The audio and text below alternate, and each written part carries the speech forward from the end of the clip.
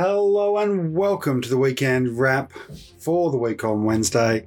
I am your co-host for today's very special episode on this, the 15th of October in the year 2023.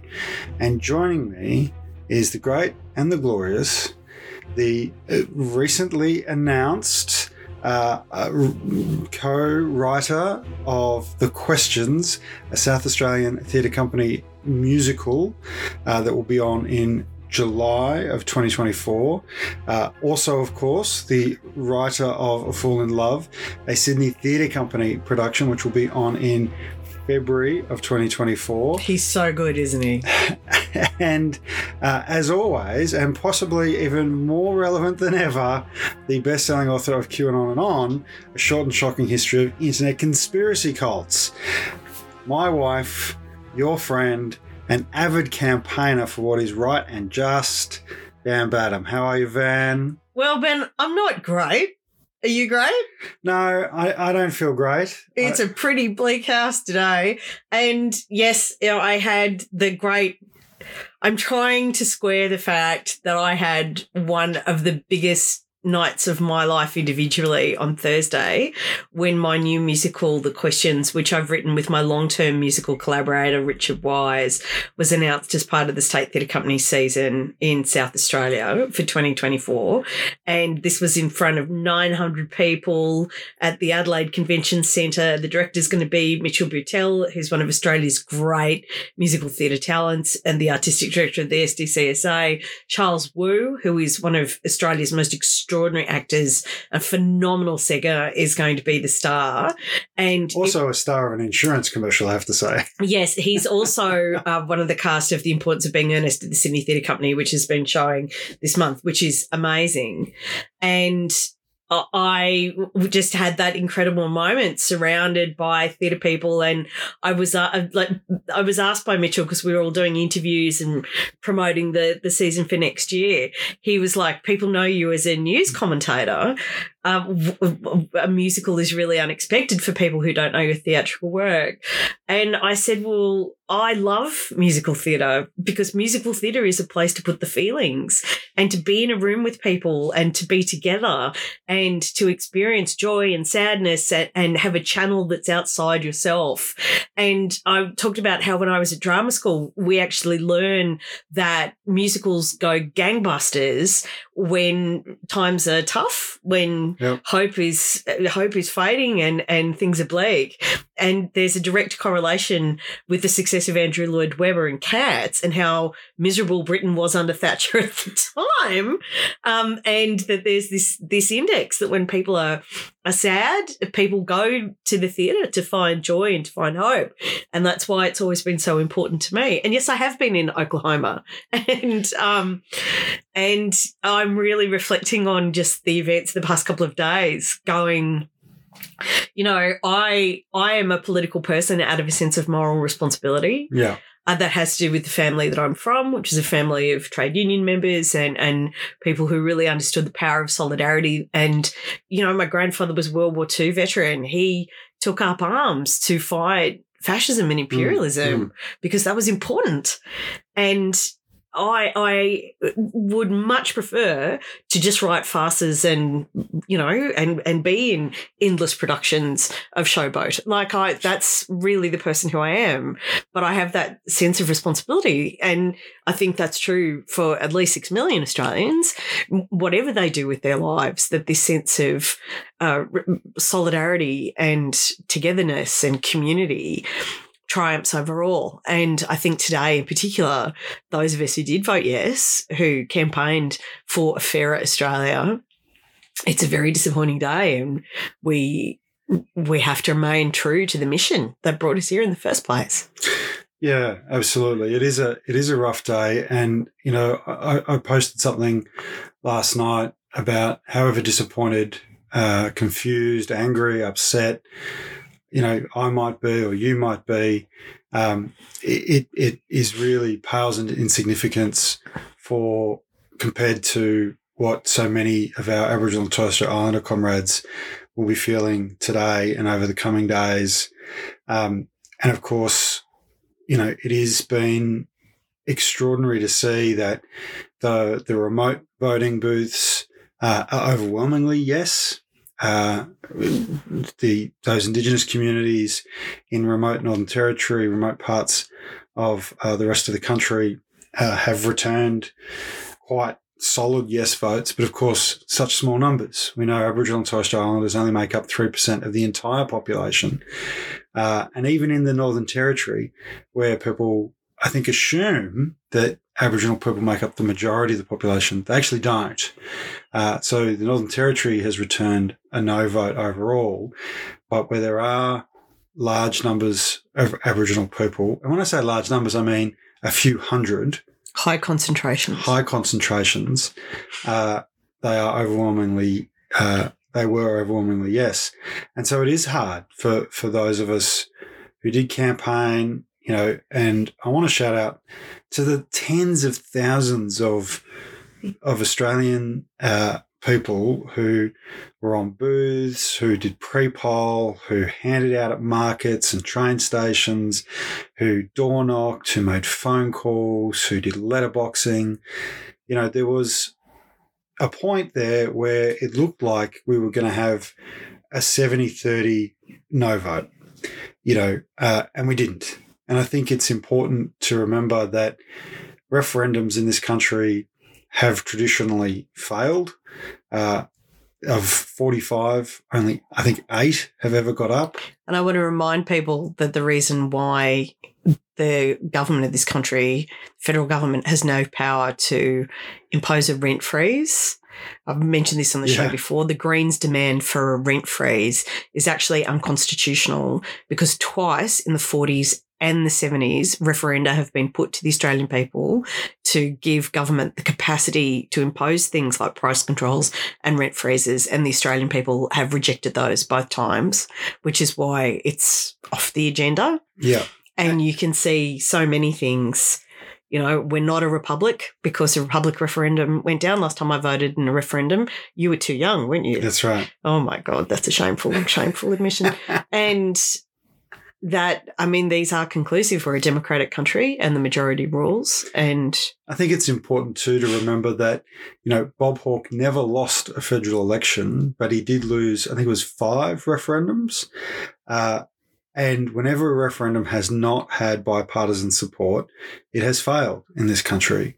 And I think there was a lot of hope that there would be bipartisan support for the voice. Well, there was support from really prominent Liberal Party identities, Julie Bishop, Malcolm Turnbull, John Hewson, Julian Leeser, who's a current member of the Parliament, Ken Wyatt, former Minister for Aboriginal Affairs under Scott Morrison. But unfortunately, the official position of the coalition was a no position.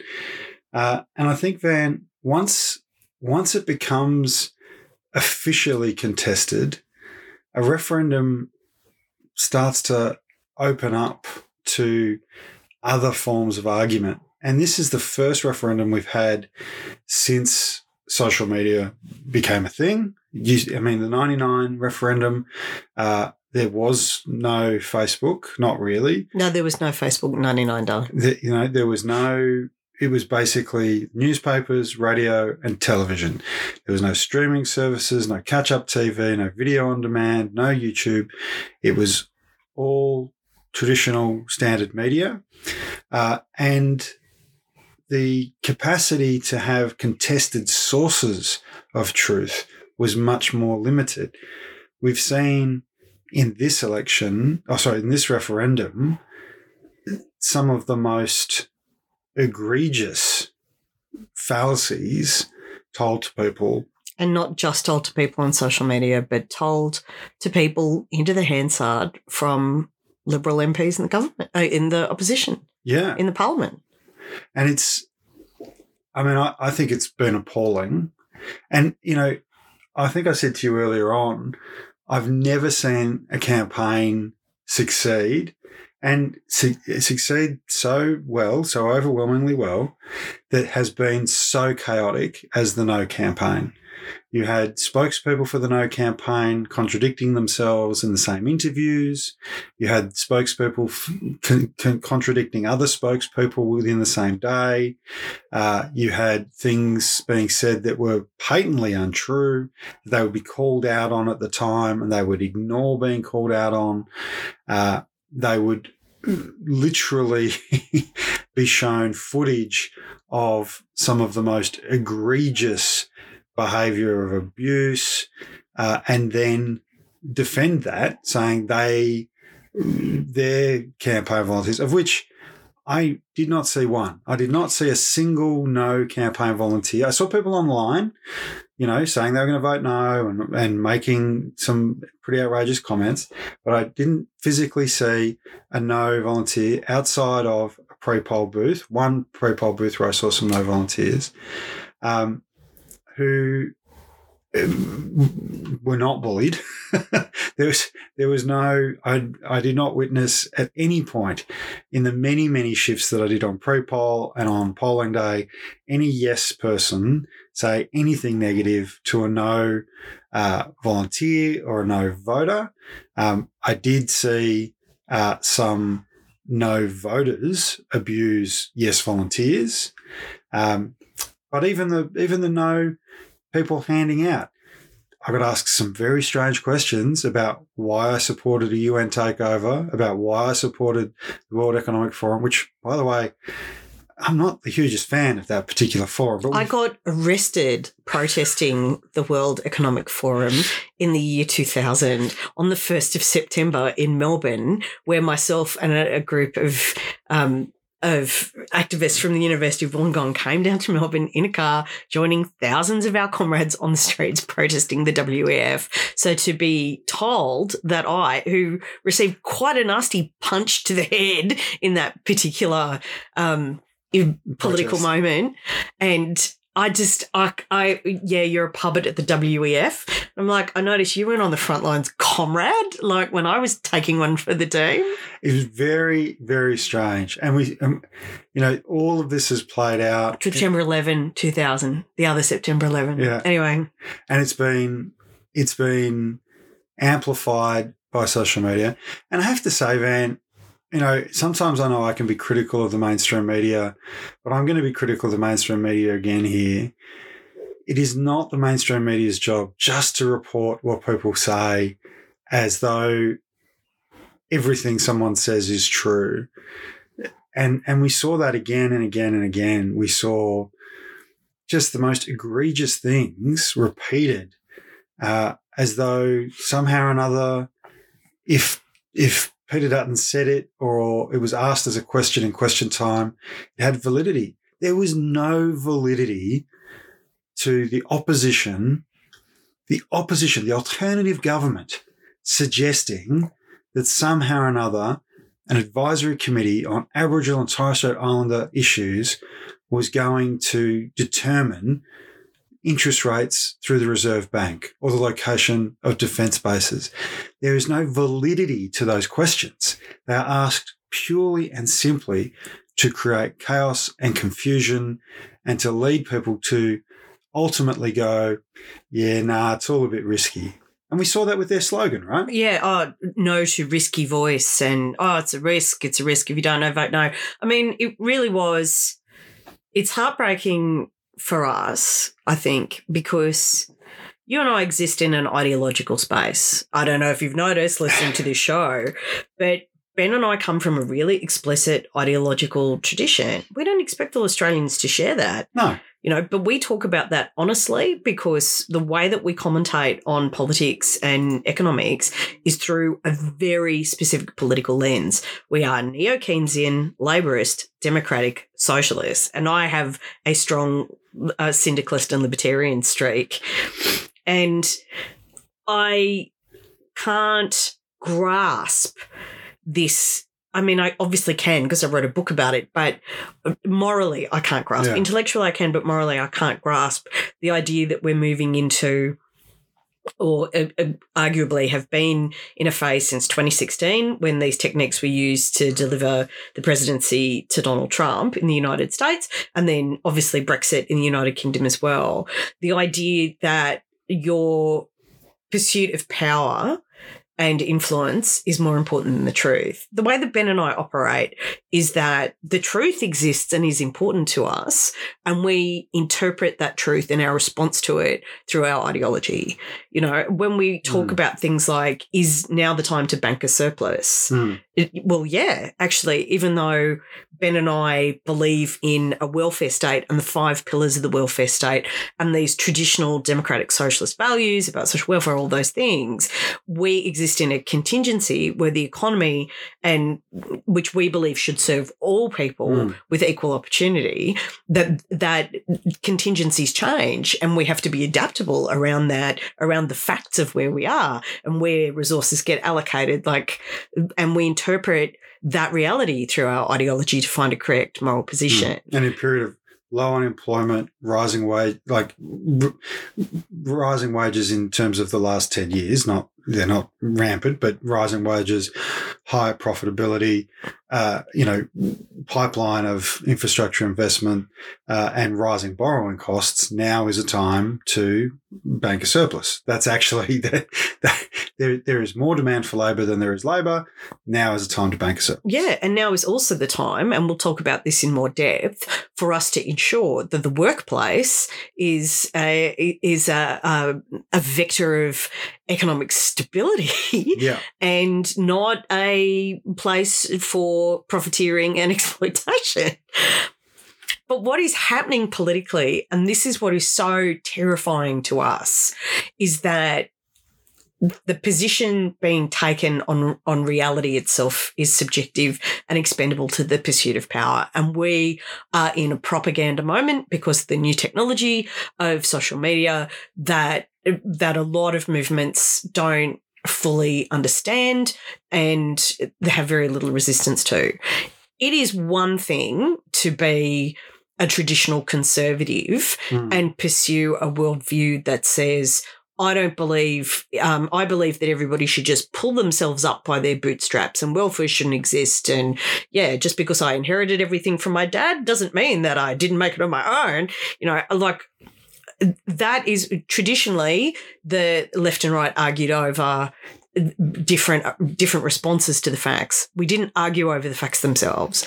And we are now in a situation where you and I were told to our faces that the Voice was an undercover land grab by the United Nations, and that is not true. No. There is no evidence at all that remotely indicates that's true.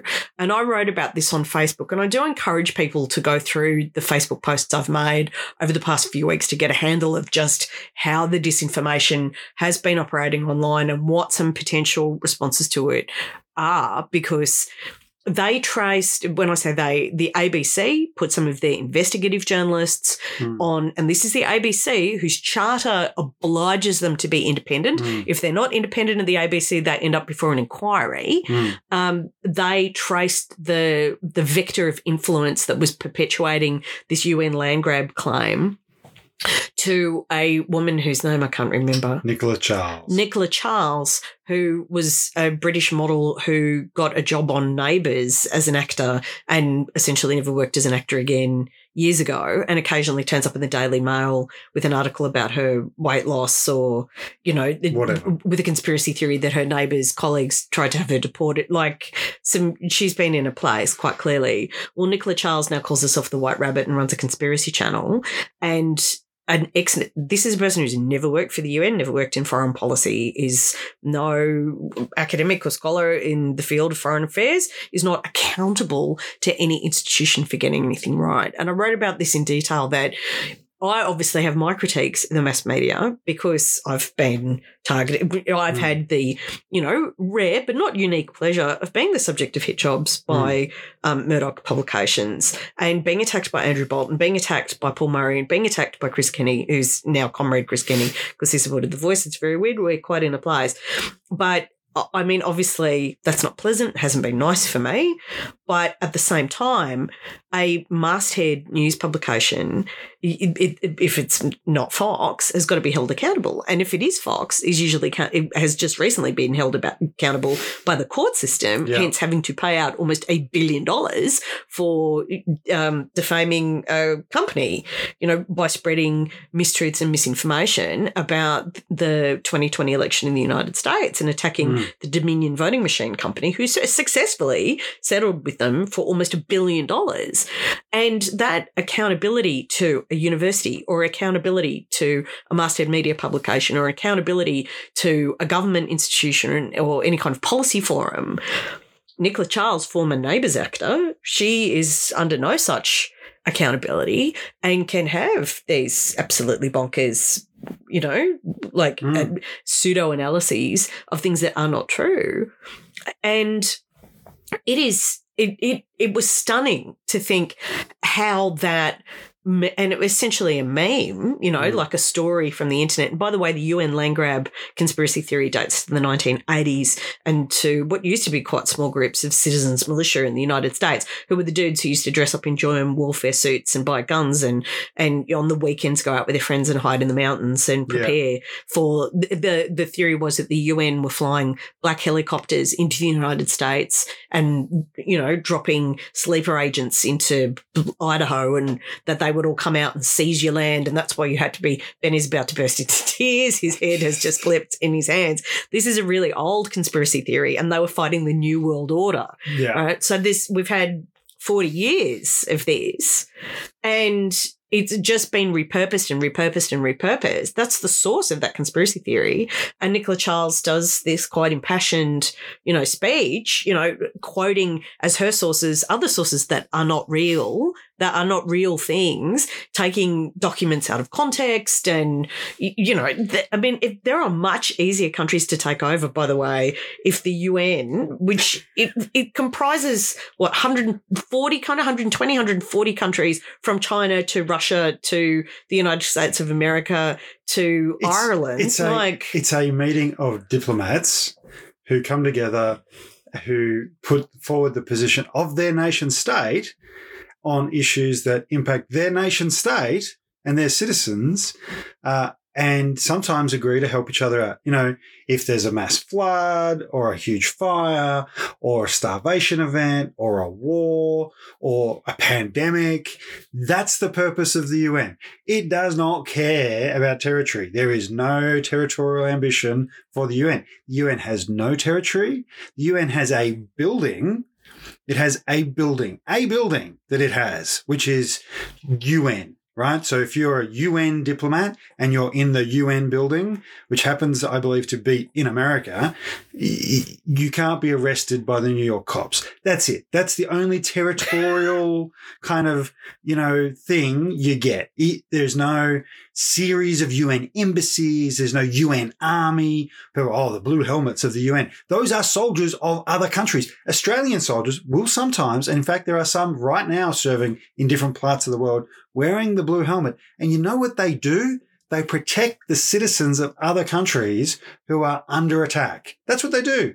They are volunteers of armies of member states like Australia who go, I believe in global peace and protecting innocent civilians. So I will go to this horrible part of the world where terrorists or warlords or some splinter group have decided that the best way to seize power in their nation state is to murder a bunch of civilians. And I will try and protect the civilians, not pick which side wins, not help one warlord versus another. The UN does not take sides. That's not what it exists for. Well, and it can't. I mean, at the moment, there are at least 2 member states who are actively at war with one another. One is Ukraine, one is Russia. Like, they are both members of the UN. There are multiple UN states at war with one another. And the person who is not an authority on UN behaviour is Nicola Charles, former Neighbours actor. And Van, I want to bring this back to the experiences that we've had over the last few months. Because, yesterday I had people on booths say things to me like, what's in it for me? And you try and explain what's in it for them as, either in terms of being part of the oldest living culture in the world. And, that's not really for me, that's for them, they say. Well, this will improve policy delivery, save money. There can be stop waste. Oh, well, that just means we should have an audit. The reality is this became a culture war issue. And you and I have discussed before that in America, the political structure in America lends itself to culture war politics, lends itself to appealing to your base, revving them up, suppressing the base of your opposition because of voluntary voting, because of gerrymanders, because of the electoral college system. In Australia, our normal election cycle, our normal election system, we have compulsory voting, we have preferential voting. There comes a point where you get that majoritarian view, right? You get a kind of middle ground of people going, on balance, this is my set of preferences. I may not love this group, but I'd prefer that group over this group. Referendums are totally different to that. And people misunderstand the Constitution and misunderstand referendums. The referendum is a yes-no binary. And we talked about it on this show. It's a yes-no binary. And so it lends itself to people being afraid. Like when people gave Aboriginal people citizenship, the vote, everybody understood what that meant. With this, people didn't understand. They didn't take the time to understand. They chose to believe some of this misinformation. And the fear factor really kicked in. It's a really stark contrast. I had people quote parts of the American Constitution to me about freedoms that we don't have in our Constitution. Our Constitution is not like that. We are a constitution. We have a constitution that is based on the powers of states and the Commonwealth, and who has what power to make what laws. It doesn't specify very much in the way of detail. We've had a few referendums that have added a few details here and there, but fundamentally, it's about who has the power to make what particular sets of laws. It's not a Bill of Rights. It doesn't say citizens can do this or citizens have the right for this. It's about government appropriations, fundamentally. And that was the context of our constitutional creation, was the Federation of the States, where independent, the states, colonies. Independent colonies oh, God. Independent colonies that were developing their own laws and jurisdictions and regulations. This is why we have different rail gauges across different parts of Australia. We don't have a unified rail system because all these different political communities existed that made different decisions about which rail gauges to use. And the process of coming together and federating as in Australia was about those independent political communities working out how to function as one country without necessarily sacrificing their autonomy and resisting, the imposition of a universal rail gauge, and that's essentially what our constitution is about. In fact, about negotiating what powers the states will keep and what the new federated government will have power over. I think there's even a line in the Constitution, I was reading it the other day because that's the kind of nerd I tend to be, that says the Commonwealth will have the power to build railroads in any state, provided it has the consent of that state. That's what it was about. And this is why I get so, it was a document written, started in the 19th century by a bunch of white guys who were the only people who were allowed to vote. Women weren't allowed to vote. Aboriginal people weren't even recognised as people. And it was about how they would control different aspects of power in those different political communities. and what this new community called the Commonwealth would have power over. And that evolved. Like the first 30 years of our Commonwealth, there was lots of referendums, high court decisions, the the court of arbitration was established. All these things, we changed the number of high court judges. We put in term limits for judges. All sorts of things had to be changed because it turns out that that 50 and 60-year-old men in 1890 were not not fortune tellers and could not foresee all of the things that would need to happen.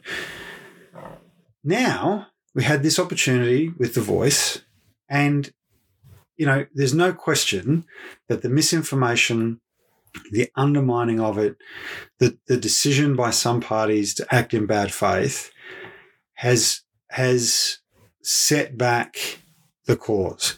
But then I also want to point out that the struggle continues. This is not the end. This is just another misstep in the long journey for this country. We've had missteps before. We've had some horrendous missteps. Not as bad as some countries, but some really bad ones. And I think it's important that we recognise that despite the outcome, despite the view of the majority of Australians being that the voice being enshrined in the Constitution was not the answer that they wanted, there is still work to be done to close the gap, to improve health outcomes. And we have to show solidarity with the 3% of Australians who are Aboriginal and Torres Strait Islander. I want to give a shout out here to Australian unions. The ACTU is running a solidarity book where you can leave a message of solidarity, because we've had people reach out to us. We've had lots of conversations in the last, whatever it's been, 20 hours or so, where people are shocked, and people are deeply upset. Some of our very close friends who really had hope for this being the next step in reconciliation are clearly in shock. And Aboriginal leaders have called for a week of silence and mourning and to lower flags to half-mast. So do think about leaving a message of solidarity. You can check that out at the Australian Union's website. If you're not already a union member, I really encourage you to join. The union movement really got behind the Yes campaign. The union movement has stood in solidarity with Aboriginal and Torres Strait Islander people in this country for a very long time. The Wave Hill Walk-Off was a real turning point in the relations between Aboriginal people and the union movement in this country. I've personally, Van, and I know you came to Darwin and ran a campaign around the wage theft that Aboriginal people were suffering under and the stolen wages of Aboriginal people. I had the absolute honour of organising an event which not only challenged the wage theft from Aboriginal and Torres Strait Islander workers in Australia, but was a mobile museum. We created a mobile exhibition speaking to the history of the way that Aboriginal and Torres Strait Islander people have been exploited in the workforce and in the workplace in this country, with all of these incredible historical materials that spoke to the Indigenous struggle for workplace fairness, which, by the way, has helped every Australian. I think one of the reasons you and I are pretty down today. We're not going to lie, right? Just unvarnished. We're sad because this unbelievable solidarity from Black Australia to the rest of us. The image that I keep seeing is the Matt Golding cartoon that came out today of a black hand reaching out for a white hand, and the white hand is on a light clicker. And then in the next pane, it's just completely black, that the white hand has turned off the light. And when First Nations Australians campaigned for wage justice. Like, do people understand that if you create an exploitation category in the workforce that says these people, because of their race or their gender or their visa status, or their disability status or whatever else it is, if you create an exploitation criteria that says this group of people can be paid less, that means everyone is paid less than their worth, because you can always employ in the exploitation category and say to anybody who's earning marginally more, well, what are you complaining about? It's a totally effective way of suppressing wages for everybody. So the solidarity of Indigenous people going, if we stand up for our wage rights, we are standing up for everyone's wage rights. That equality of wages and and equity in the workforce and recognition that, you know, work should be well paid and work should be dignified and work should be all it takes to have economic purchase on the Australian dream. That the idea that solidarity is ignored or rejected by people is heartbreaking. I got everything out of doing that exhibition. I mean, working with those materials and creating that spectacle. I also got to work with Thomas Mayo, who I'd like to say quite definitively is one of the best Australians I've ever met in my life. Yeah. Who's a committed trade unionist, not just for black people, for all Australians, for all Australian workers. And can I just say, not only for Australians, but, you know, is an MUA official dealing with workers from around the world, on ships around the world. Some of the most exploited workers from Africa, Southeast Asia, South America. It is a heartbreaking day because, you know, when you look at the numbers as they've come in, you do see an element of people.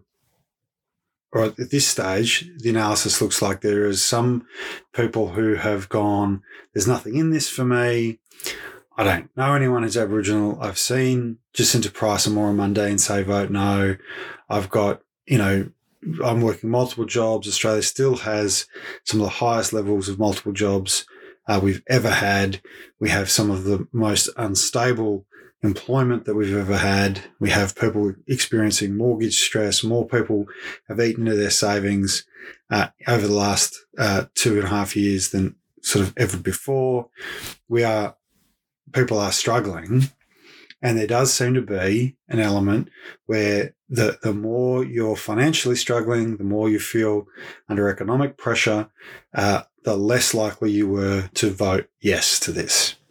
And we're seeing that. Like that's what the initial kind of numbers are showing. And the seats that did vote yes are generally seats where there is a higher level of economic security.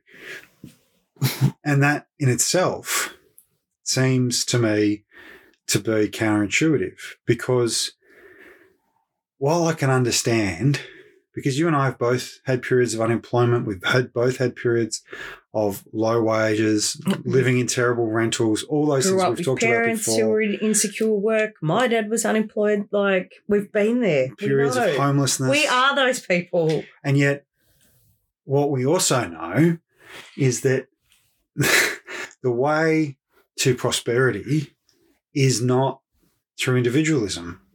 It's actually not. And we were talking about this last night, you know, because all the celebrities came out for yes and everything else. And I said to you, and I've said to other people don't vote the way celebrities tell them to vote on anything, whether it's a political campaign or a referendum/social campaign, because they don't actually want to be like the celebrity. They want to replace the celebrity. And the cults of celebrity and commercialization and individualism that we've allowed to foster and fester undermine actual prosperity for people. You know, when people band together, when we stand together, that's when you get wage rises. We've seen it recently at Ingham's. We're seeing it happening at Enesis. We're seeing it happen at B&D Doors. We're seeing it happen at Woodside. We've seen it happen in workplaces around the country. In the public sector, we're seeing it. We've seen it with teachers in New South Wales.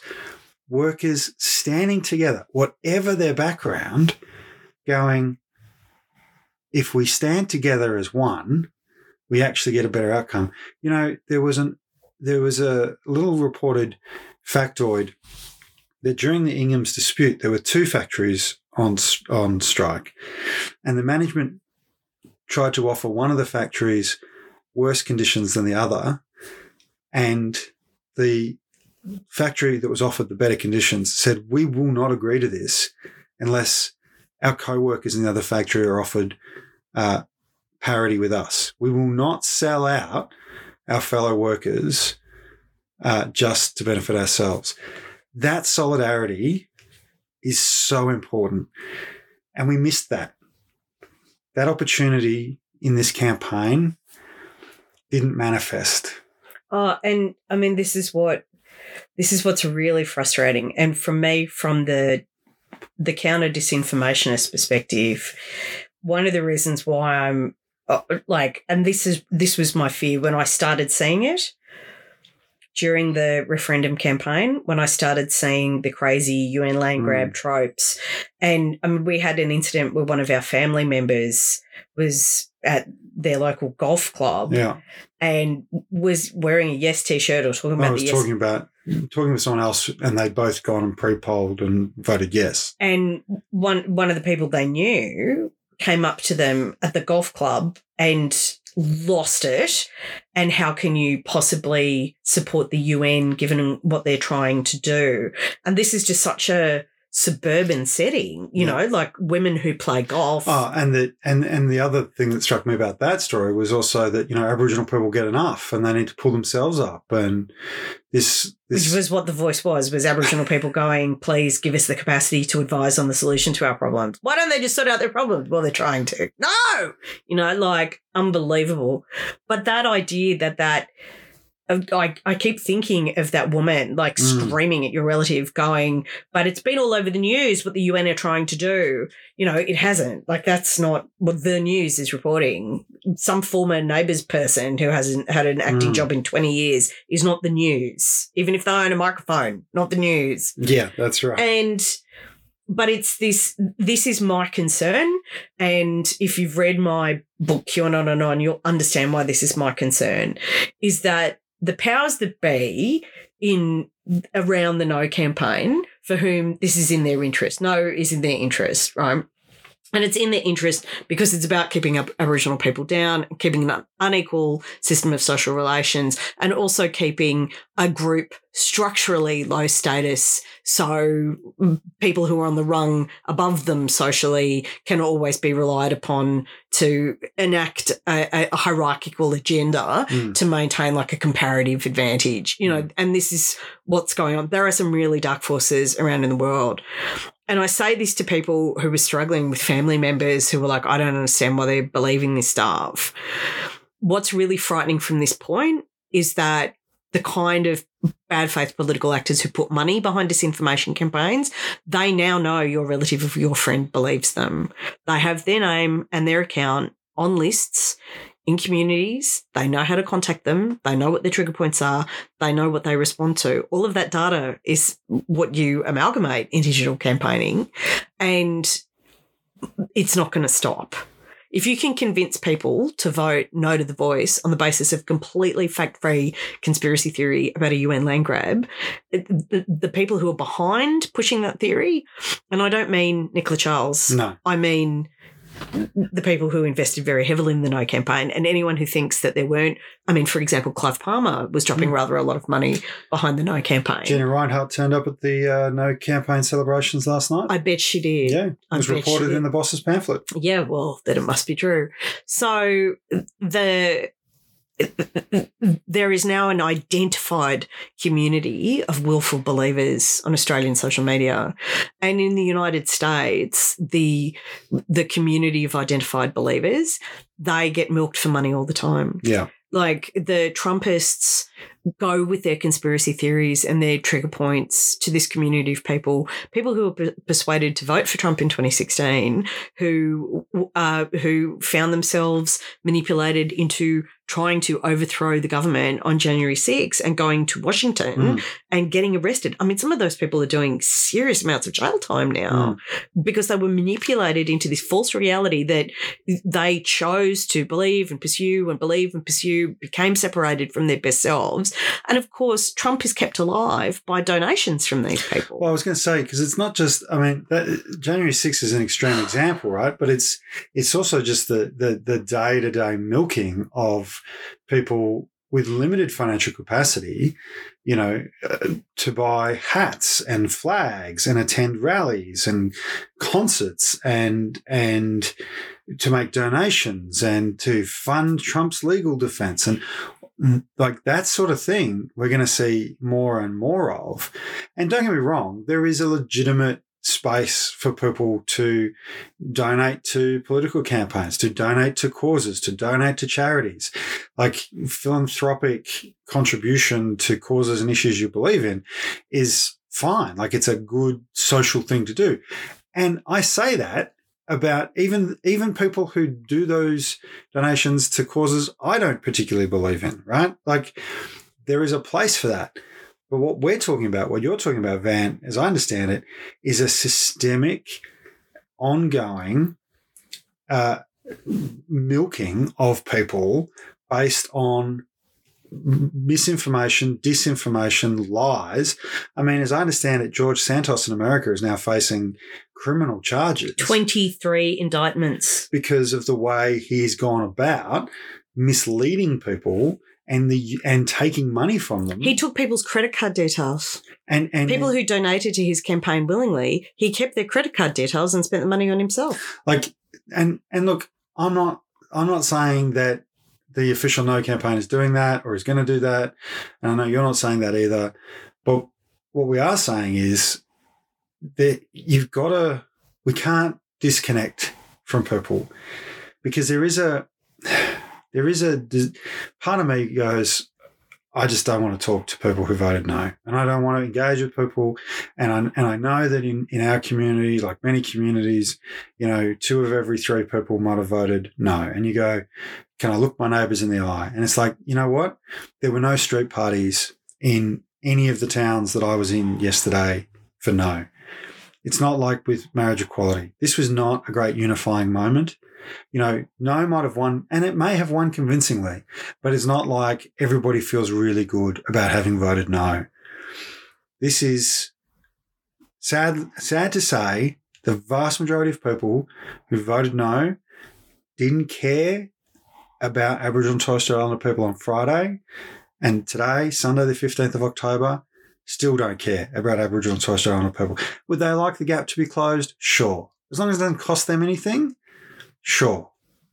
But they're not prepared to vote for anything. They're not prepared to give anything for it. Now, we might find that, and people who listen to this show might find that really difficult and even possibly disgusting. But our neighbours are still our neighbours. We do still need to engage. We do still need to keep having conversations. And I want to say that because it's one of the things that strikes me is that there were conversations that were had. You had some things that you wrote that sparked conversations. I had conversations with people and people did turn. And it is possible. It's not easy. It's not glamorous. Sometimes it's really hard. And sometimes people will turn around and go, get effed. Like they will tell you where to go. And that can be really demoralizing. And these kind of results can inspire us to or deflate us into retreating back into our shells. Oh, yeah. And look, today I'm feeling it. Yeah. And quite honestly, like I wrote a Facebook post last night about the most important thing is to be kind. Yeah. Because kindness is learned. Kindness is learned by kindness. Yeah. And the way that you teach people kindness is to be kind. And that's really important. But my absolute terror, and I'll put this into context. So the Albanese Labor government is proposing a really important industrial relations bill called the Closing the Loopholes Bill. Yep. And this bill is about ensuring that it's about cutting off an avenue of workplace exploitation in the form of platform employers. And can I just say that this costs working people in labour hire, in casuals, on platforms, the workers themselves are missing out on $9 billion. This is the workers. While these loopholes exist. If closing these loopholes will transfer, according to the businesses themselves who are complaining about this, $9 billion into wages and conditions for working people. And it will not lead to job losses. No. It will slightly reduce the profit that's made by the owners and shareholders of those companies that use these employment practices, who are loaded anyway. To put it into context, BHP's profit, $19 billion. If they had to fund the entire, for a decade, $9 billion over a decade, if they had to fund that for the whole of every labour hire worker, every casual, every platform worker, they would still have a $10 billion profit this year. This is a drop in the bucket for these multinational private equity funded corporations, and they're fighting against it tooth and nail. And this is what I'm really concerned about, because there is a disinformation infrastructure on social media that now knows that Australians can be turned against other Australians with disinformation. And if you can convince somebody to vote on the basis of a lie in one direction, you can convince them to vote on the basis of a lie against their own self-interest. And if we're looking at a map of electorates where people who are under economic pressure are going to be actually benefited to the tune of $9 billion if the Closing the Loopholes bill passes, you will see a disinformation, and I can tell you this will happen, a disinformation effort targeting those people on the basis of their no voting and whatever triggers we use to convince them that, no was somehow in their interests.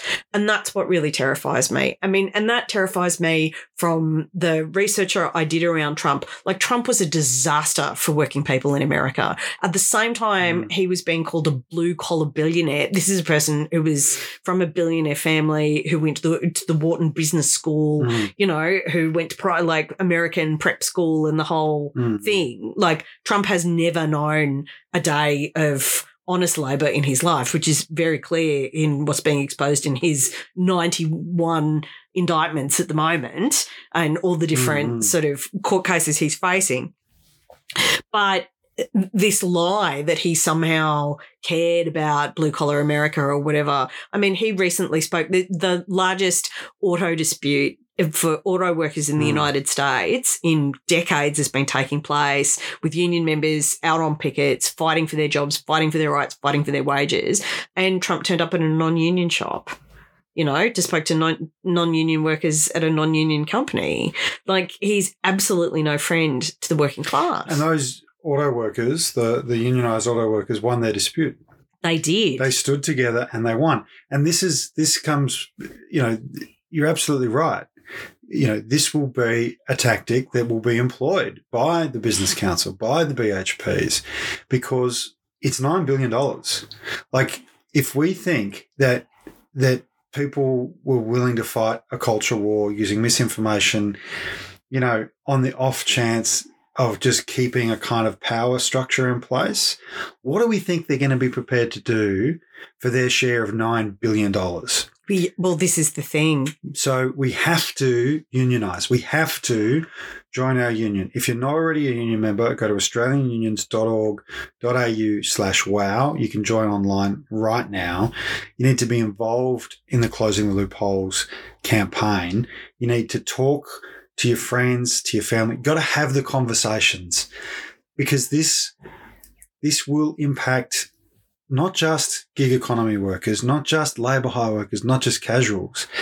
But if loopholes are allowed to exist, like you were saying, Van, if you're allowed to exploit a class of worker, that drags the rights and conditions of everybody down. If you set the standard below the floor, if you dig out the basement and you end up down in the muck and the mud, and that's where people are allowed to be pushed to, that's where everyone gets dragged to.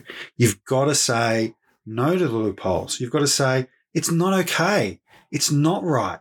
We will not accept in Australia where someone is allowed to be employed on a sham contract and told that they're a quote unquote independent business, but can only charge what we tell them they can charge, have to do exactly what we say when we say it. In fact, in one case, and this came out in a Senate hearing about the closing the loopholes, I think it was this week or maybe the week before, Mabel, which is a contractor in the aged care and NDIS space, not registered, doesn't employ people. Everybody's their quote unquote independent business. All these contractors who, Mabel's helping build businesses, helping them so much that if they take their client off the platform, they have to pay Mabel $5,000. $5,000. This is evidence to a Senate committee. Mabel has not denied this. So let's be very clear about this. So I'm a care worker and I'm registered with Mabel. Yeah. And through Mabel, let's give them a name.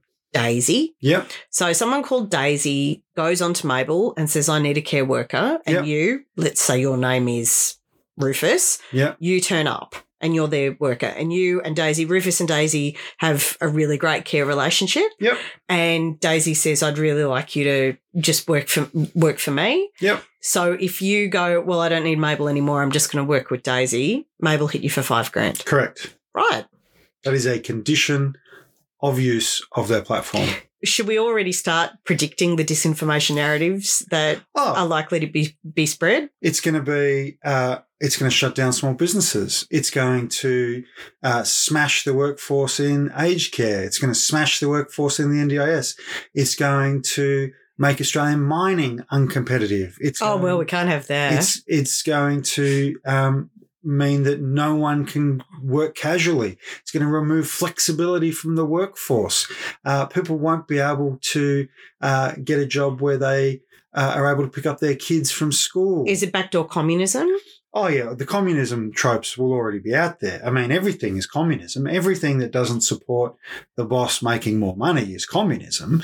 I mean, The Voice was communism, Van, this idea that we'd get a group of people together and give advice to elected representatives who would ultimately, under the power of the Constitution, make lawful decisions. I mean, that's clearly communism.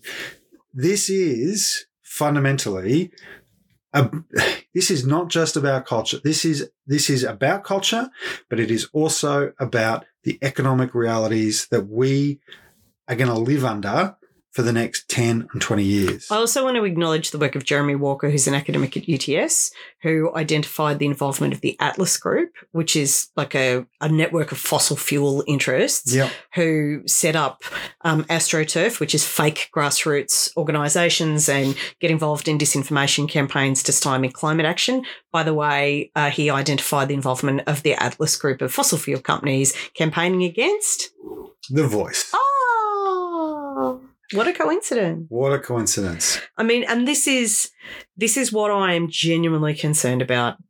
Like the reality of post-Brexit Britain is an absolutely smashed economy. And the same thing happened during the Brexit referendum in the UK, was that people were told lies by the pro-Brexiteers. They were told that £365 million a day would go back into the National Health Service. Well, the National Health Service in Britain is on the verge of collapse. Yeah. And because that's not what happened when they left the EU. What happened when they left the EU was that they lost most of their trading partners, a lot of regulations around, for example, the quality of their food.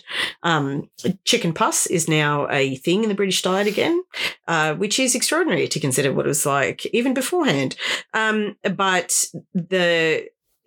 this is the thing, is that morality-free, selfish interests that have the resources to run disinformation campaigns, once they identify a mark, in any typical con, the victim is called a mark. Once they identify a mark, they go after them. And so it is really, really important that if we have no voters in our lives, we find a way of bringing them back.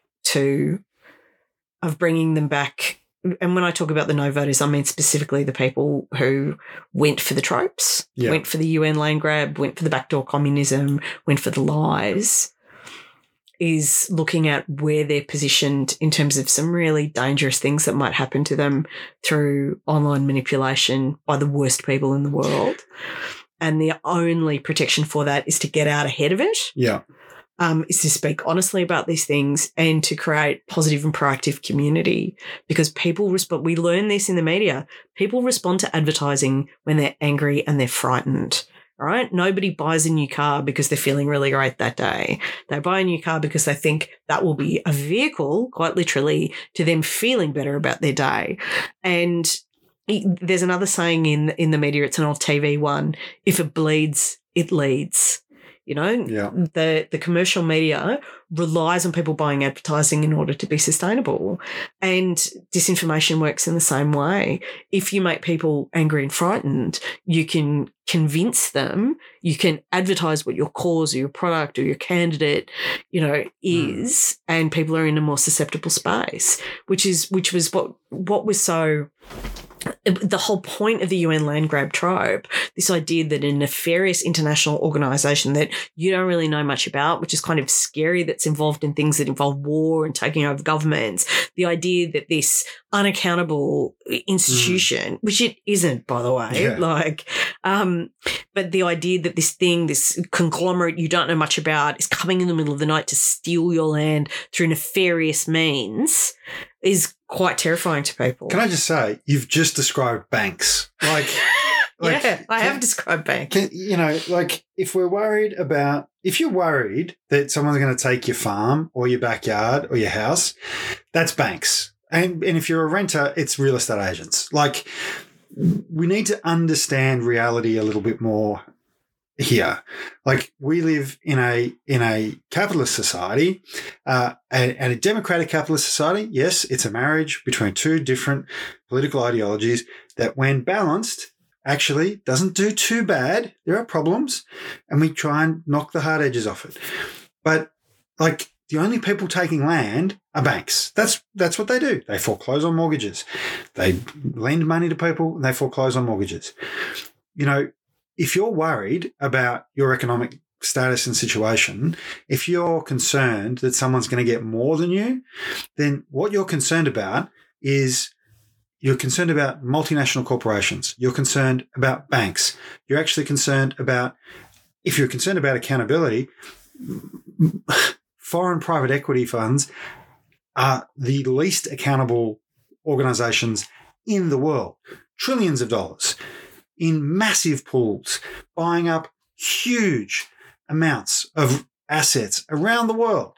Now, I'm not talking here about, the open and transparent publicly listed corporations who, by the way, sometimes do act terribly, but at least they're publicly listed and we can hold them to some account. I'm not talking about your superannuation fund, which, again, you're a member of, you have some control over. I'm talking about private pools of money that do take people's land, that do smash jobs, that crush companies in order to make a 25, 35% return for investors, regardless of the human cost. If you voted no, or you know someone who voted no because they were worried about the UN land grab or whatever, any of those kind of tropes, point out to them that what they're actually talking about is banks. What they actually are worried about is the rampant forces of capitalism who would be happy to take your home, your farm, your children's home, leave you homeless. One only needs to look at the wealthiest country in the world and its huge proportion of homeless people to understand that capitalism does not care about you, has no interest. That's the issue we have to wrestle with here. And that's what we have to go, you know what? If you're feeling disempowered, if you're feeling like you don't have control over your life, it's not because the less than 1 million people who are First Nations Australians, whose cultures have been here for 60,000 years or so, have asked to advise the government on policy. That hasn't disempowered you. That hasn't taken anything away from you. What is disempowering you, what is taking things away from you, are corporate executives, often in foreign boardrooms, making decisions about your wages, about your working hours, about your value as a person based on their profit line. That's what's actually disempowering us. And we can, and people do, stand up against that. And when we do stand together against that, the sense of belonging, the sense of empowerment is overwhelming. And I think we felt during the Voice campaign because we were coming together, that we were going to overcome. Misinformation undermined that. People's fear undermined that. But the struggle is not over. No. The struggle is not over. You know, I said this online today, like I'm not going anywhere. You know, I didn't vote yes for solidarity for a day. Solidarity is forever. That's right. You know, and my yes today is my yes tomorrow. It's my yes forever. Solidarity forever. And, you know, and what can a lot of people have written to me going, I actually don't know what to do. Well, join a union. Yeah. And if you're not working, join the Labor Party. Yeah. You know, be part of the political party that represents the union movement, that needs volunteers, that needs policy people, that needs a wide infrastructure of Australians who are willing to put human resources behind political projects for fairness. You know, the Labor Party can only do as much as the people let it do, but a coordinated, collective strategy of working together for that fairness and equilibrium. And, you know, there have been questions around the Voice about what is this going to mean for Anthony Albanese? Well, actually, it vindicates Albanese as a man of his word. Yeah. Because Albanese committed to putting the referendum for the Voice in front of the people in the first term of his government. And that was a policy priority. That was announced on the night that he won the election that he would do that. And even when it became clear that the polls were against the government, it went ahead because he kept his word. He kept a promise. Now, as a Prime Minister, if Anthony Albanese is making a commitment to closing the loopholes and his government is making a commitment to working people and bringing fairness into the workplace and regulating the companies that would otherwise exploit us, we have every right to believe them. They are not former Neighbours actors who've just picked up a microphone and are tossing off about the UN. You know, they're a government that are accountable to the people. And the evidence in front of us is that even when it's unpopular, like a promise is a promise, and a promise has got us to this point. Yeah, it's a really good point. And I'll just say again, Hawke lost all but one referendum, and he ran a number of them, never lost an election. And he even ran a referendum during an election and lost the referendum but still won the election. So, yeah, look, it's a hard day for a lot of people. There'll be a lot of soul searching going on, but do not lose hope. And as I always say on the weekend wrap, and as you have said on social media, remember to be kind to yourself and to each other. Van, thank you for joining me on the weekend wrap. It's been a really special episode. Can I just thank you, because obviously I have all kinds of weird security concerns and it's not always easy for me to go out to ballot boxes and things. People can get a bit weird.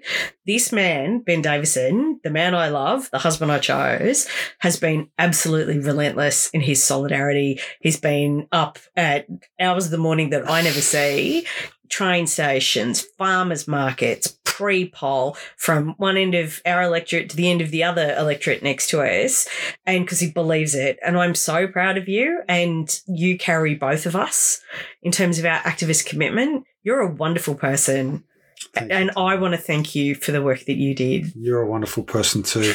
And we have a wonderful dog. Look at him. Yeah. Look, thank you for listening to this very special episode of The Weekend Wrap. Van and I will be back on Wednesday.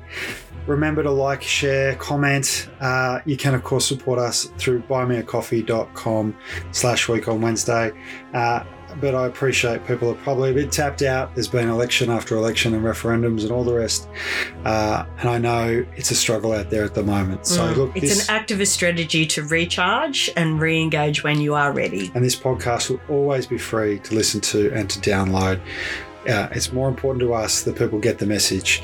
And that's what every dollar goes towards anyway. And the final word, I'd like to say, solidarity to Aboriginal and Torres Strait Islander Australians forever.